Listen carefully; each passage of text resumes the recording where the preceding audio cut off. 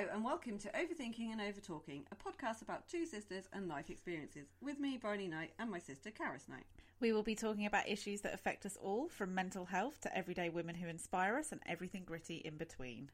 We'd love to hear from you, the listener, with any topics you would like us to discuss, any questions on previous episodes or stories you would like to share.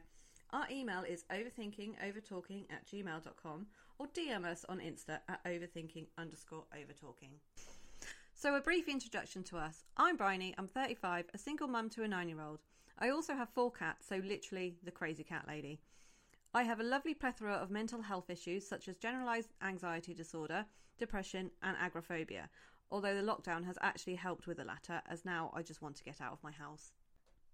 And I'm Caris, I'm 31. I work as a full-time dental nurse. Last year, me and my partner bought a house that we are currently renovating, suffered with anxiety and depression for as far back as I can remember.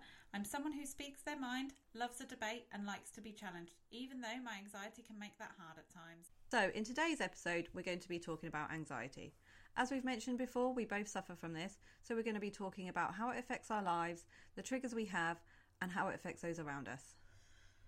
To start with, I don't like the word triggers. Oh, here we go.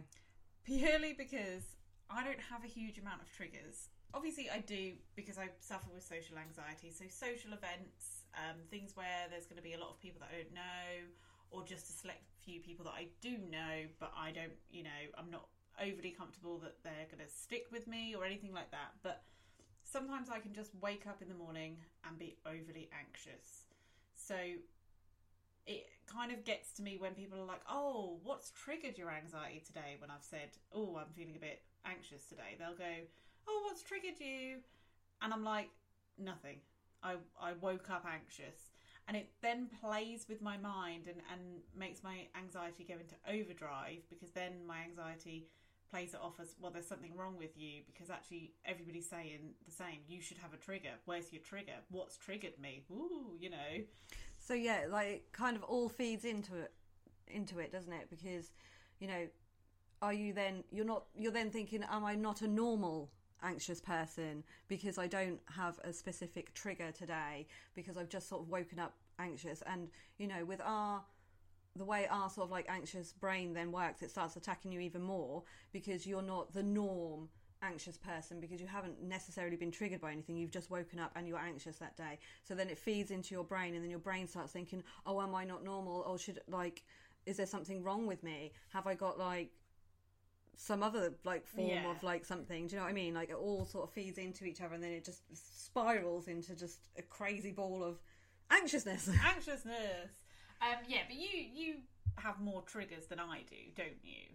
I mean, yeah, I do, like the same as you. I can wake up one morning and just be anxious for no reason. But I do find, use the phrase triggers because I do find there are certain areas and aspects in my life that will trigger me to be more anxious than others. So, for example, certain shops that I don't like going in, if I was to meet friends in a pub or somewhere like that, if they'd have to meet me outside, they'd have to come to the toilet with me, they'd have to come to the bar with me, because that just sets me off and I'd just be too anxious to do it, and I'd just be a nervous wreck in the corner. So before we go any further, we'll talk about how long we both think we've suffered with anxiety and go into the history of it a bit. So how long do you think you've suffered? I think I've suffered all my life. Looking back, when I was a kid, my parents, God love them. Our parents. No, they're just my parents, actually. I see. I own them. No, our parents would put what I think was anxiety from the offset as just me being shy. Like I'd hide behind my dad if we were in social situations or things like that. I didn't like talking to other adults or other people. I mean, that might just be a kid thing, but I would always be scared of going places or doing things, and especially going to places that I didn't know or hadn't been before. So I think I've always suffered from it, but back then it wasn't really something that was talked about or noticed, or it was just put down to shyness or like a personality thing. I completely agree. I think from the off, as far back as I can remember, I've always felt this way. It was definitely played down As kids, I was always told I was shy, you know, oh, it's just Karis, you know, doesn't like doing certain things. And, you know, and actually sometimes it could be played off as like, well, you know, temper tantrums and stuff, because you don't want to do that because it's making you feel unsettled and things like that. And I think there wasn't a huge amount of diagnosis back then, and people, like you said, people didn't talk about it then, do talk about it more now, so it can be more recognised now in children or young adults and things like that. But I definitely think I've suffered with it my entire life. As far back as I can remember, I've always felt this way in certain situations, especially social ones. Yeah, I mean, for me, there's an example that I've always had. Like, I always thought that you didn't suffer as much as I did, in a way, because I thought that you seemed a lot stronger. Because remember when we were kids, we used to go to McDonald's, and I used to make you go up to the counter and things because I wouldn't do it. I mean, that's anxiety, isn't it? Well, yeah, and I think, and we've discussed this before, just me and you, that actually I think you made my anxiety less, because you as the older sister used to force me to go and do the things that I didn't want to do, that I didn't want to go up to the counter of McDonald's and order, but I knew you 100% weren't going to. You were more strong-willed. We'd starve. Yeah. You were more strong-willed then in saying, no, I don't want to do that, it makes me uncomfortable, I don't want to do it, blah, blah, blah. Whereas it pushed me, and I actually think, in a way, that has helped me push through a lot, because you made me as a child push through it. So now as an adult, that's something I can do, it's something I can push forward with, which I think is a good way to then talk about coping mechanisms and how we deal with our anxiety. So for me personally, I will give myself some anxiety time. I will let it, you know, take over or ride the wave of anxiety, and then I'll have a bit of a word with myself, and usually can pull myself out of it. Sometimes it can be days that it takes me to do that, sometimes it can be hours. The other thing I've done to help actually started in the pandemic. I was not sleeping very well. I didn't, you know, in lockdown I was, you know, we didn't work, we were sitting at home all the time. I had all this pent up energy and I just couldn't sleep. So I started Couch to 5K, which I didn't think would help at all. I didn't think I was a runner. I didn't think I'd ever be fit enough to run. Couch to 5K is great. This is not a plug. I just really like it. But running has really actually helped me with my anxiety as well. When I'm feeling a bit anxious and stuff, sometimes going for a nice long run or even just a walk or anything like that can really help you sort through, because you're on your own. You've got either listening to a podcast or you're got your music blaring, and you're there on your own sorting through your own mess. Even if you're not thinking about anything, it does help, and I've found that as a really good coping mechanism. Yeah, 100% agree with you. Running is a great coping mechanism. I'm just too goddamn lazy. I do love running. I just really wish I had the motivation to actually do it. But for me, my coping mechanism has always been control. So if I can control, like I said before, with going to the pub with my friends or whatever, they'd have to meet me outside. They have to come with me to the bar. I have to know where things are. It's all about controlling my environment and the situation around me, and that makes it easier in my head. I've always been a planner, very organised as well. I like everything in its place, and that just helps my brain calm down a little bit and just be a little bit quieter if I can control the situation. Unfortunately, during the pandemic, that control got completely taken away, and I was very, very anxious, especially at the start, because everything was just going crazy. The rules were changing left, right and centre, and it was all just like, I don't know where I'm coming or going. I've got no control over the situation. I couldn't go to uni anymore, so I didn't have that. I didn't have like a structure or anything really. I was still doing learning at home, but, you know, I had a kid at home as well, so it was all just completely chaotic. So, you know, the control was taken away from me, so that made my anxiety a million times worse, because I had literally no control over my situation. Another coping mechanism that I do use as well is, if I'm really bad, I will just lock myself away. And I think a lot of people do that, and I think some people think, oh, you shouldn't do that. You should, you know, there's this whole thing of you should talk about it. But sometimes that's not what you need. No. You know, not everybody wants to talk about it in that moment, you know. It makes it worse for me sometimes. Yeah. If I'm really, really bad, talking about it just makes me even worse.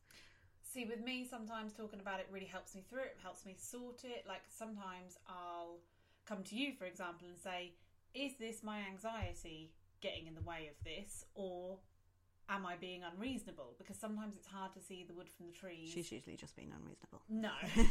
But it helps me sort through, because somebody else's outside perspective, like, you know, you're having a disagreement with your partner and you think, is that my anxiety talking, or am I being unreasonable to that person? I'll come to you, tell you the situation, you'll go either, yes, you're completely in the right, you should totally be punishing him for whatever it is he's done, or it's the other way around, it's, Karis, you need to have a word with yourself, you're being absolutely a nutter, you need to calm down, go and apologise to him and get over yourself. But, you know, that is another coping mechanism as well, I guess, is you either can talk about it or you can't talk about it, or you wait until there's a time where you've sorted through it enough in your own head that you can then talk about it.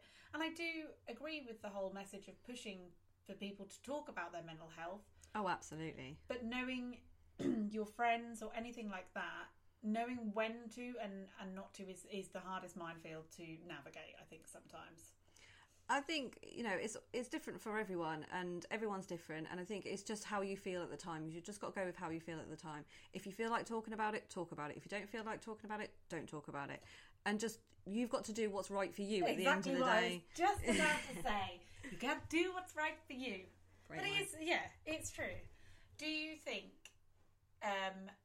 mental health issues, for example, run in people's DNA? Do you believe that can contribute to how people grow up, and, you know, does that have any effect on anybody? Oh yeah, I 100% think that mental health issues run in families. For example, us, you know, our mother suffered from depression when we were younger, and we saw that, and like I said, you know, from a very early age, I think we've both suffered from anxiety. So yeah, I definitely think it runs in families, and I think it's something that going forward for me is personally, it's something that I need to keep an eye on for my own child, and, you know, it's something that I'm going to be aware of, that he might suffer from the same sort of things that I've suffered from. And, you know, and I think as a society, and as a, you know, if you do suffer, if there's any mental health problems in your family, and you suffer yourself or whatever, it's something that you've got to be aware of, that may sort of lead on to your own children. I agree. I definitely think it can.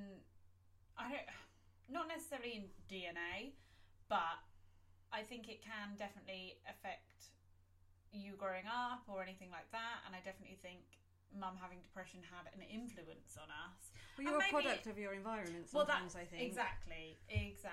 And I think, you know, like you said, you're a product of your environment. So I thought, from the off anyway, we would both suffer with depression, because mum was depressed, and we both do have depression, which we'll come on to on a later episode. But I definitely think the anxiety thing was within us from day dot. I think it's something that was just, our brains are wired differently to everybody else. It's not a bad thing, it's not a good thing, it's one of those things that just happens. Absolutely, 100% agree. So leading on from that, do you think that your mental health affects your parenting? I mean, I try not to let it do, obviously. I try and sort of, especially when he was younger, try and sort of hide that part of myself from him, because I don't want him to see me in a sort of like emotional heightened state, or in a state of panic or anything, because that's not nice for anyone to see, especially a child, because they don't understand it. But also, you know, like we were saying, you're a product of your environment. I don't want him to sort of not normalise it, but sort of take that in, and maybe that affects him later on in life too. But as he's getting older, it's kind of becoming a lot harder to hide that part. You know, especially, for an example, I'll be picking him up from school or taking him to school, and he'll be shouting and waving to his friends, and I'm like, oh no, don't do that, because I don't like drawing attention to myself. So I've had to sort of try and keep that bit back and try not to do that. But it's really difficult when, you know, it's not so much if I'm in a good mood and my anxiety is low and I'm not feeling anxious, it's not so much of it, it's not an issue. But if I'm feeling really bad, and, you know, especially for me, sort of doing the school runs, I find quite traumatic sometimes, because it's so busy, it's so hectic, there's people all over the place, you know, especially now with the pandemic, you know, there's disease everywhere. So, you know, I try and sort of get in and out as quickly as I can. But yeah, there have been times where, you know, it's really shown, and I've had to sort of explain to him now that, you know, I have anxiety, I'm anxious about things, you know, because sometimes, you know, we'll go to the shop or something and I'm getting really panicked about it, and he's like, what's going on, what's the issue? Well, he doesn't say what's the issue because he's not an adult. He's just like, but he's like, what's wrong, mummy? And so I sort of have to explain to him I'm anxious. But he doesn't, you know, I don't go in depth, I don't go into the nitty gritty and, you know, explain all of it, but I sort of just say to him, oh, you know, I suffer from anxiety. You know, you'll sort of learn what that is when you get older, but I find you know, certain things difficult sometimes, and I have to take my time with them. But that your anxiety is more physical than mine is. Yes. So mine, for example, I could be having the worst anxiety attack of my life, and you'll never know because my resting bitch face completely just takes over and hides it. Yeah. So for me, I don't have many physical attributes of anxiety that you'd be able to see. The only real physicality I have would be the insomnia, because when I'm anxious, you know, I've not always been a great sleeper anyway, as we've said in the past, but it definitely is worse when I'm anxious. When I'm anxious, I can go for a 24-hour period and not sleep at all. But you suffer more with like the physical side effects of anxiety, don't you? So like, he's able to see that more, and that's why I suppose that's why you feel you need to explain it more to him, because I suppose with me you wouldn't be able to see it as much. With yours is more physical. Yeah, I mean, you can kind of see it. I mean, my friends are prime examples of it. They can just take one look at me and they're like, are you all right? And I'm like, no. Well, as well, a lot of it, you physically shake. Yeah. When it's really bad. Like, you can see it in you. Your hand shakes, you know, even to the point where your shoulders will shake. You know, you are definitely more the physical. You see the physicality in you of it. Yeah, I mean, it takes over my whole body sometimes. You know, I do suffer from panic attacks, and you know, I end up crying hysterically, hyperventilating, like you said, shaking, just uncontrollably, and I can't do anything about it. And it is very physical, and it is, you know, it's very debilitating, because you can't like stop it from happening, even though you know that it's not really that bad. Like, the thing that you're going to do is not really that bad, but it just, like, I don't know what happens. It just takes over my whole body, and I can't do anything about it. You know, I can remember a time where all I had to do was go to the shop and get some cat food. Now, all day long, I've been battling myself, because I knew I had to get this cat food, because my cats were going to starve to death if I didn't. I had no cat food. Not quite starved to death, but they would be very hungry. They needed some. Well, yeah, they'd be eating my food. They needed some cat food, and it had taken me all day, and I'd gotten to the point where I had to go. I had to. It was the time, you know, I'd waited all day to try and calm myself down and get out the door. I just couldn't. Every time I went to my front door, I just started panicking, crying, and like just shaking, and you know, I phoned you up. Yeah. Absolutely hysterical. You did manage to calm me down and talk me down. Talk you off the ledge. Talk me off the shaky, like crying, like rocking in a corner, like, you know. You do remember you just sort of saying, just go to the door, and I'd just go to the door and just freak out and run back upstairs and be like, no, I can't do it. I don't know what to do. I need to get this bloody cat food. Like, it was just crazy. And then I did it. I came home. I went, well, what the fuck was that all about? Yeah. But that's it, and I think another thing to cover importantly is that you say, you know, your panic attacks are physical. You hysterically cry, you shake. It's, you know, made you vomit in the past. Yes. You know, whereas I do suffer with panic attacks. You just never know. Yeah. Because they are all internal. Like... Yep. Silent. I'm in complete shutdown. If I'm having a panic attack, you may never see it on my face, but I will not take in anything anybody's said. You know, all I can think about is breathe. Yeah. Because if I don't, I feel like I'll pass out. Yeah. You know, so, and I think that's another big thing about sort of the society type of things. Everybody says, well, you don't look like you're having a panic attack. Oh, I hate that. because it's, most of the time with yours, you see it. You're the typical. Wish you didn't. The textbook. You look it up in the dictionary. Panic attack. Shaking, sweating, vomiting, all of that.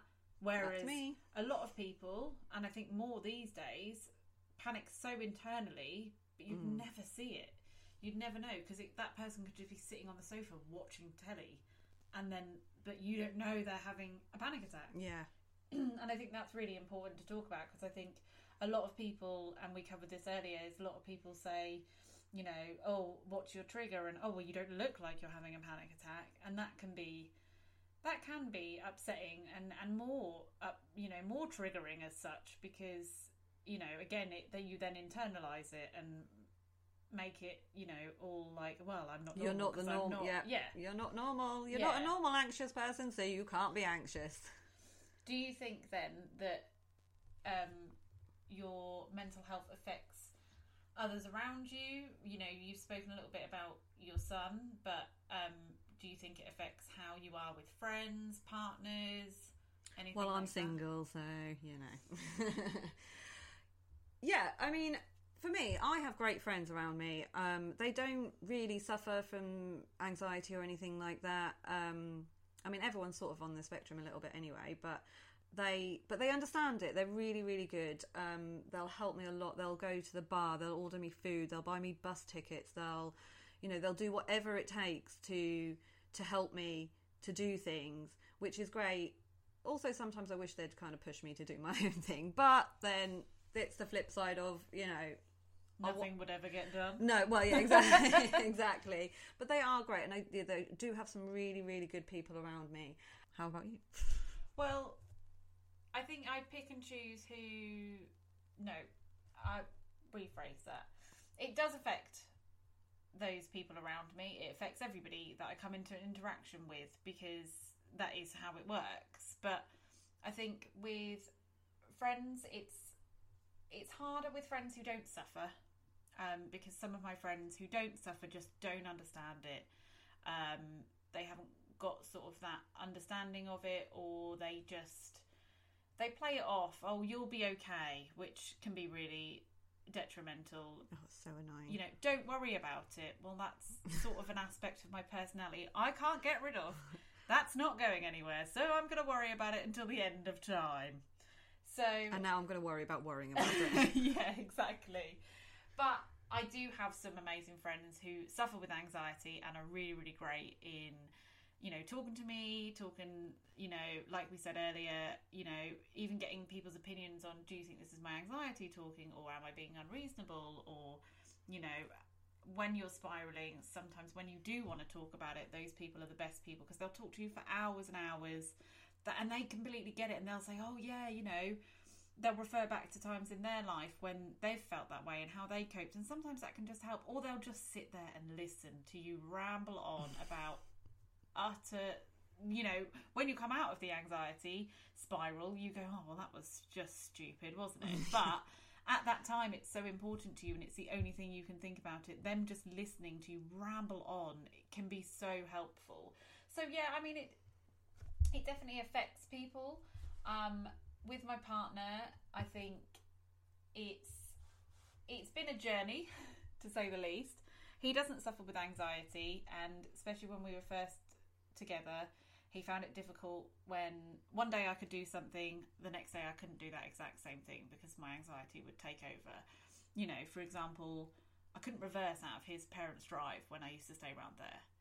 And then I could do it one day, but then the next day I couldn't, and he just couldn't grasp it. But over the last 6 years of us being together, he's come a long way in helping me, understanding why I can't do things certain days, letting it go more, not picking a fight about it. And I've also sort of learnt to communicate better with him, because communication is key. Yeah, it really is. And I would say that to anybody, is if you're anxious, communicate to your partner, because I would snap at him and, just assume that he knew I was anxious. He's my partner. Of course he would know. He reads your mind. Exactly. So I think I've learned how to communicate better. And if I've woken up anxious, or I'm feeling anxious about a situation we're going to do later, I'll say it to him, and he'll be a bit more understanding. and he'll, you know, hold my hand that little bit tighter, or Oh, that's cute. yeah, or, you know, he'll just say, do you need a day? Do you not want to go to that event? You know, he's become a lot more supportive. It's taken a long time, but he doesn't suffer, so it's been a journey for him as well. It's learning to cope with me and the anxiety, you know, because it's unpredictable. And, you know, when you plan events in the future and then your partner goes, oh, I don't want to go because I'm really anxious, it throws them through a loop, because then they're like, well, my friends are going to think you're rude, or, you know, that you don't like them because you didn't want to come. And, you know, it's definitely been a journey for both of us to cope with, but I definitely think the communication thing has been really key to us, and helping him understand me and me understand him, and how it must affect him, because it's hard to be with someone who is unpredictable and has anxiety and can do something and then can't do it, and it must be really hard having that to deal with every day. Oh yeah, I can totally understand that. I mean, for me, I'm single, so I don't have a partner or anyone to worry about, but dating is something that I definitely really struggle with, having anxiety. I mean, it's hard enough just being a quote-unquote normal person dating. Oh God. You know, meeting a stranger for the first time. I mean, stranger danger. It's scary enough as it is. But with me, I found that when I've gone on dates with people, I've had comments that I've been really quiet and cold, or like I don't seem interested in the other person, because, you know, I'm struggling. I'm really, really struggling, trying to just keep myself calm, like trying to make sure I'm breathing and that I'm not panicking or, you know, vomiting on them. Nobody wants vomit on a first date. No, so they should count themselves lucky that I'm not vomiting all over them. Yeah. I'm sorry I might not be asking you all the questions you want me to ask you, but, you know, I'm not vomiting on you. So that's one thing that you should be grateful for. Do you know what I mean? But it is really hard. And I do, you know, in the past, I've, like, you know, used alcohol as a crutch to, like, help me through it. And that hasn't always worked out in the best. But, you know, I do kind of need like a drink or two to just calm me down, really. But I've kind of sort of over the last year with the pandemic and everything, you know, it was like basically illegal to date. Yeah. We weren't allowed to go outside, for Christ's sake. So that's given me a bit of a bit of time to sort of think about what I want and how I want to go about it. So, you know, now I'm just sort of taking my time. I've just sort of started dating again. And just taking it slowly, and, you know, being honest about my feelings, about my anxiety. Like, I now tell people right from the off, I suffer from anxiety. Like we said, communication is key. If somebody knows that you've got anxiety, they might accept more that you're maybe a bit more quiet, or a bit more, you know, not so talkative on that first date because you're so anxious. So I think it's always better if you can, and you feel like you can tell that person, I have anxiety, whether you're first dating, in a relationship, or anything. Yeah, exactly. And I think as well, it's like a good thing to sort of, I mean, you know, you don't have to disclose any mental health problems. I'm not saying that at all. But for me, I think, in a way, to sort of tell them, like, you know, I don't tell them right from the off. I'm not like, hey, I've got anxiety. You know, obviously, like, I'm Bernie, I have anxiety, just so you know. Yeah, exactly. But, you know, after a little while of talking to them, I do sort of like tell them. And I think also it then gives them the option if they want to carry on talking to me, because, you know, some people don't want to deal with that. And that's perfectly fine. I can totally understand that. I don't think I would. Because there's a lot to handle. Yeah. It is. And especially if you've got two bloody anxious people together. I mean, imagine. Yeah, Absolute I mean, you never nightmare. go out, would you? No, exactly. Barely just sit there in silence, shaking. And but yeah, I do think honesty is the best policy where dating is concerned. And, you know, with sort of the guy I'm sort of seeing at the moment, you know, well, I've been on one date, but, you know, I've been honest with him, and I've said, you know, I don't like video calls. Like, that triggers my anxiety. There's that trigger word again. Triggers. And, you know, I don't really like sending photos, and I'm not talking about naughty photos. I'm talking about just like selfies, like, you know, because I don't feel confident, and my brain just starts going in overdrive about silly little things and stuff like that. So, you know, and so far it's been going quite well. That's good. I think, my approach at the moment is the best way I can go forward with it, and hopefully, well, we'll see. We'll see what happens. Have you ever sought any medical intervention for your anxiety? I've had counselling in the past, which has really helped. And I had various different counsellors, some better than others, and it is sometimes, I think, about finding the right counsellor or the right thing that works for you. And I go back every so often, but I haven't been for a few years. For anxiety, other than that, no. I haven't. I've never been on anti-anxiety medication or anything. Antidepressants, on the other hand, different story, but not for anti-anxiety. I've only really done the counselling, which helps, and I think it's important to find what works for you. Oh yeah, definitely. I mean, I've tried counselling a number of times, but I hated it. I've also dabbled in mindfulness, didn't agree with me either. I did get put on medication, which we will talk about more in depth on another episode because it's more linked with depression than anything, but it did also include anti-anxiety as well, which you'll find did not agree with me either. But I do think you should try a number of things and see what suits you best. You know, maybe nothing does, and that's okay, but it's just about coming to terms with yourself and being able to cope with it in the way that suits you. Like, not one patch fits everyone, do you know what I mean? Oh, 100%. I think what works for one person will not work for another person, because everybody's individual. Everybody's anxiety is individual, which is what we've kind of covered in this podcast so far, is that we both suffer with anxiety, but we're very different in that way. Our coping mechanisms are completely different. Our anxiety levels are completely different. Even the fact that I'm less physical and you're more physical, like you have more physical show and tells and things like that. But yeah, I think you try many different things if you're struggling with anxiety, because, as we said, not one patch works for all. You know, I'm a big believer in that. I think medication can sometimes worsen problems or mask problems rather than you dealing with it yourself. But it is very hard to find what works for you. For me, like saying about it, I think it's communication. Like, it's being able to say, you know, I feel anxious, and it's being able to sort of like admit that and speak to people. Like, for me, like I don't like counselling, but you know, it works for a lot of people. But I'll just ring you. Yeah. And I'll speak to you. And that's my way of sort of counselling. And I know that you know what I'm talking about. You know how I feel. Even though... Are you trying to tell me I'm a counsellor? Oh my God, no. Definitely not. Do not take any advice from this woman. But I think that, you know, talking about it, whether it's with a counsellor, a friend, a family member or whatever, and that is a good way of, you know, helping you and coping with it. You know, and like you said, I don't think medication is, you know, sometimes it's good, but I think, like you said, it masks the problem rather than sort of dealing with it. And I think that leads us into a society thing. Like, now it's becoming more acceptable to talk about these things. Do you think that's helped? Do you think society is getting better with these things? Do you think there's more to go? Do you think, you know, that everybody's still having problems? Do you think more needs to be done, less needs to be done? What do you think? Oh, more always needs to be done at the end of the day.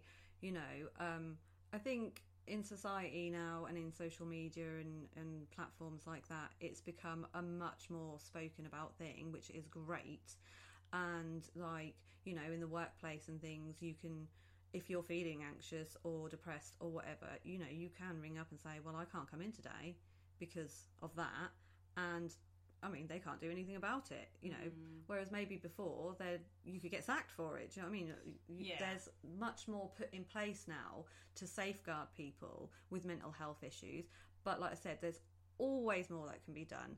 You know, if you're looking to get a counsellor, you're waiting a long time for that. On the NHS. On the NHS, yeah. I mean, you can do it privately, of course, but...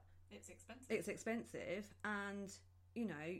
Just because you go to one counsellor doesn't mean that they're going to be the right counsellor for you. So then you've got to try and find another one. No, and like then... I said, you know, I've been to many different ones because not every single counsellor I've gelled with, because it's important to trust that counsellor, gel with that counsellor, be able to have a bit of back and forth with them. They don't just sit there and listen, they do interact with you, they help you, they give you different methods. So if you're not gelling with that person, you're not gonna get any benefit out of it. No. Where, you know, but if you are referred on the NHS, sometimes once you've seen one counsellor, just because you don't get on with them, you could be on that referral list for ages again. Yeah, exactly. Do you find any difficulties, like in your working environment, with your mental health at all?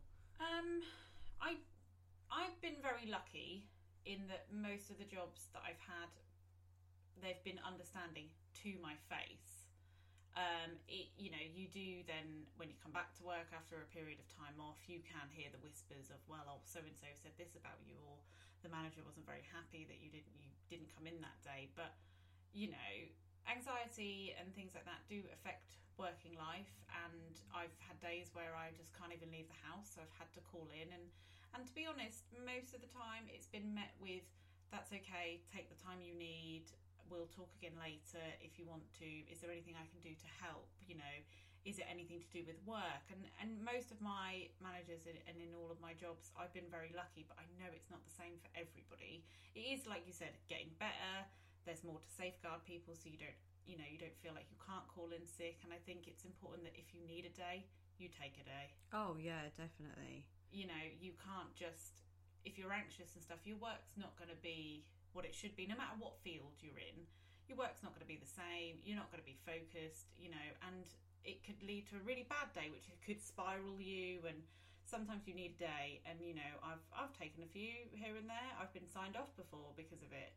And so it does affect your working life, but at the end of the day, if you need that time, you need that time, in my opinion. But I've been quite lucky in the respect that I've actually had people be quite supportive in my jobs. That's really good. So that's it for this episode. Thanks for listening. If you have been affected by anything you've heard today, please head over to our bio and Instagram, where there's a list of services and numbers that you can contact. Bye. Bye.